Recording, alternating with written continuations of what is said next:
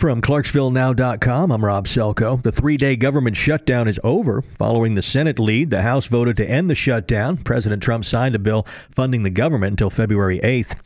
A suspect who robbed an 81-year-old woman in a Clarksville parking lot last month has been arrested near Chattanooga. 52-year-old Timothy Howell of Madison also faces charges for other crimes around the mid-state. He'll be charged in the Clarksville robbery when he's returned to Montgomery County. Clarksville police are looking for a suspect who shot a man during a robbery at a gas station on Tinytown Road Monday. A 24-year-old man was pumping gas when he was approached by the suspect, who demanded his jewelry and wallet. He complied, and the suspect shot him anyway. We posted a video and description of the suspect on our homepage. Some Kentucky lawmakers are pushing to eliminate a program allowing public school students to work from home during snow days.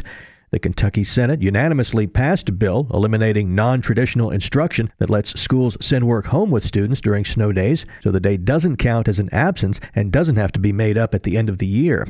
The bill now goes to the State House.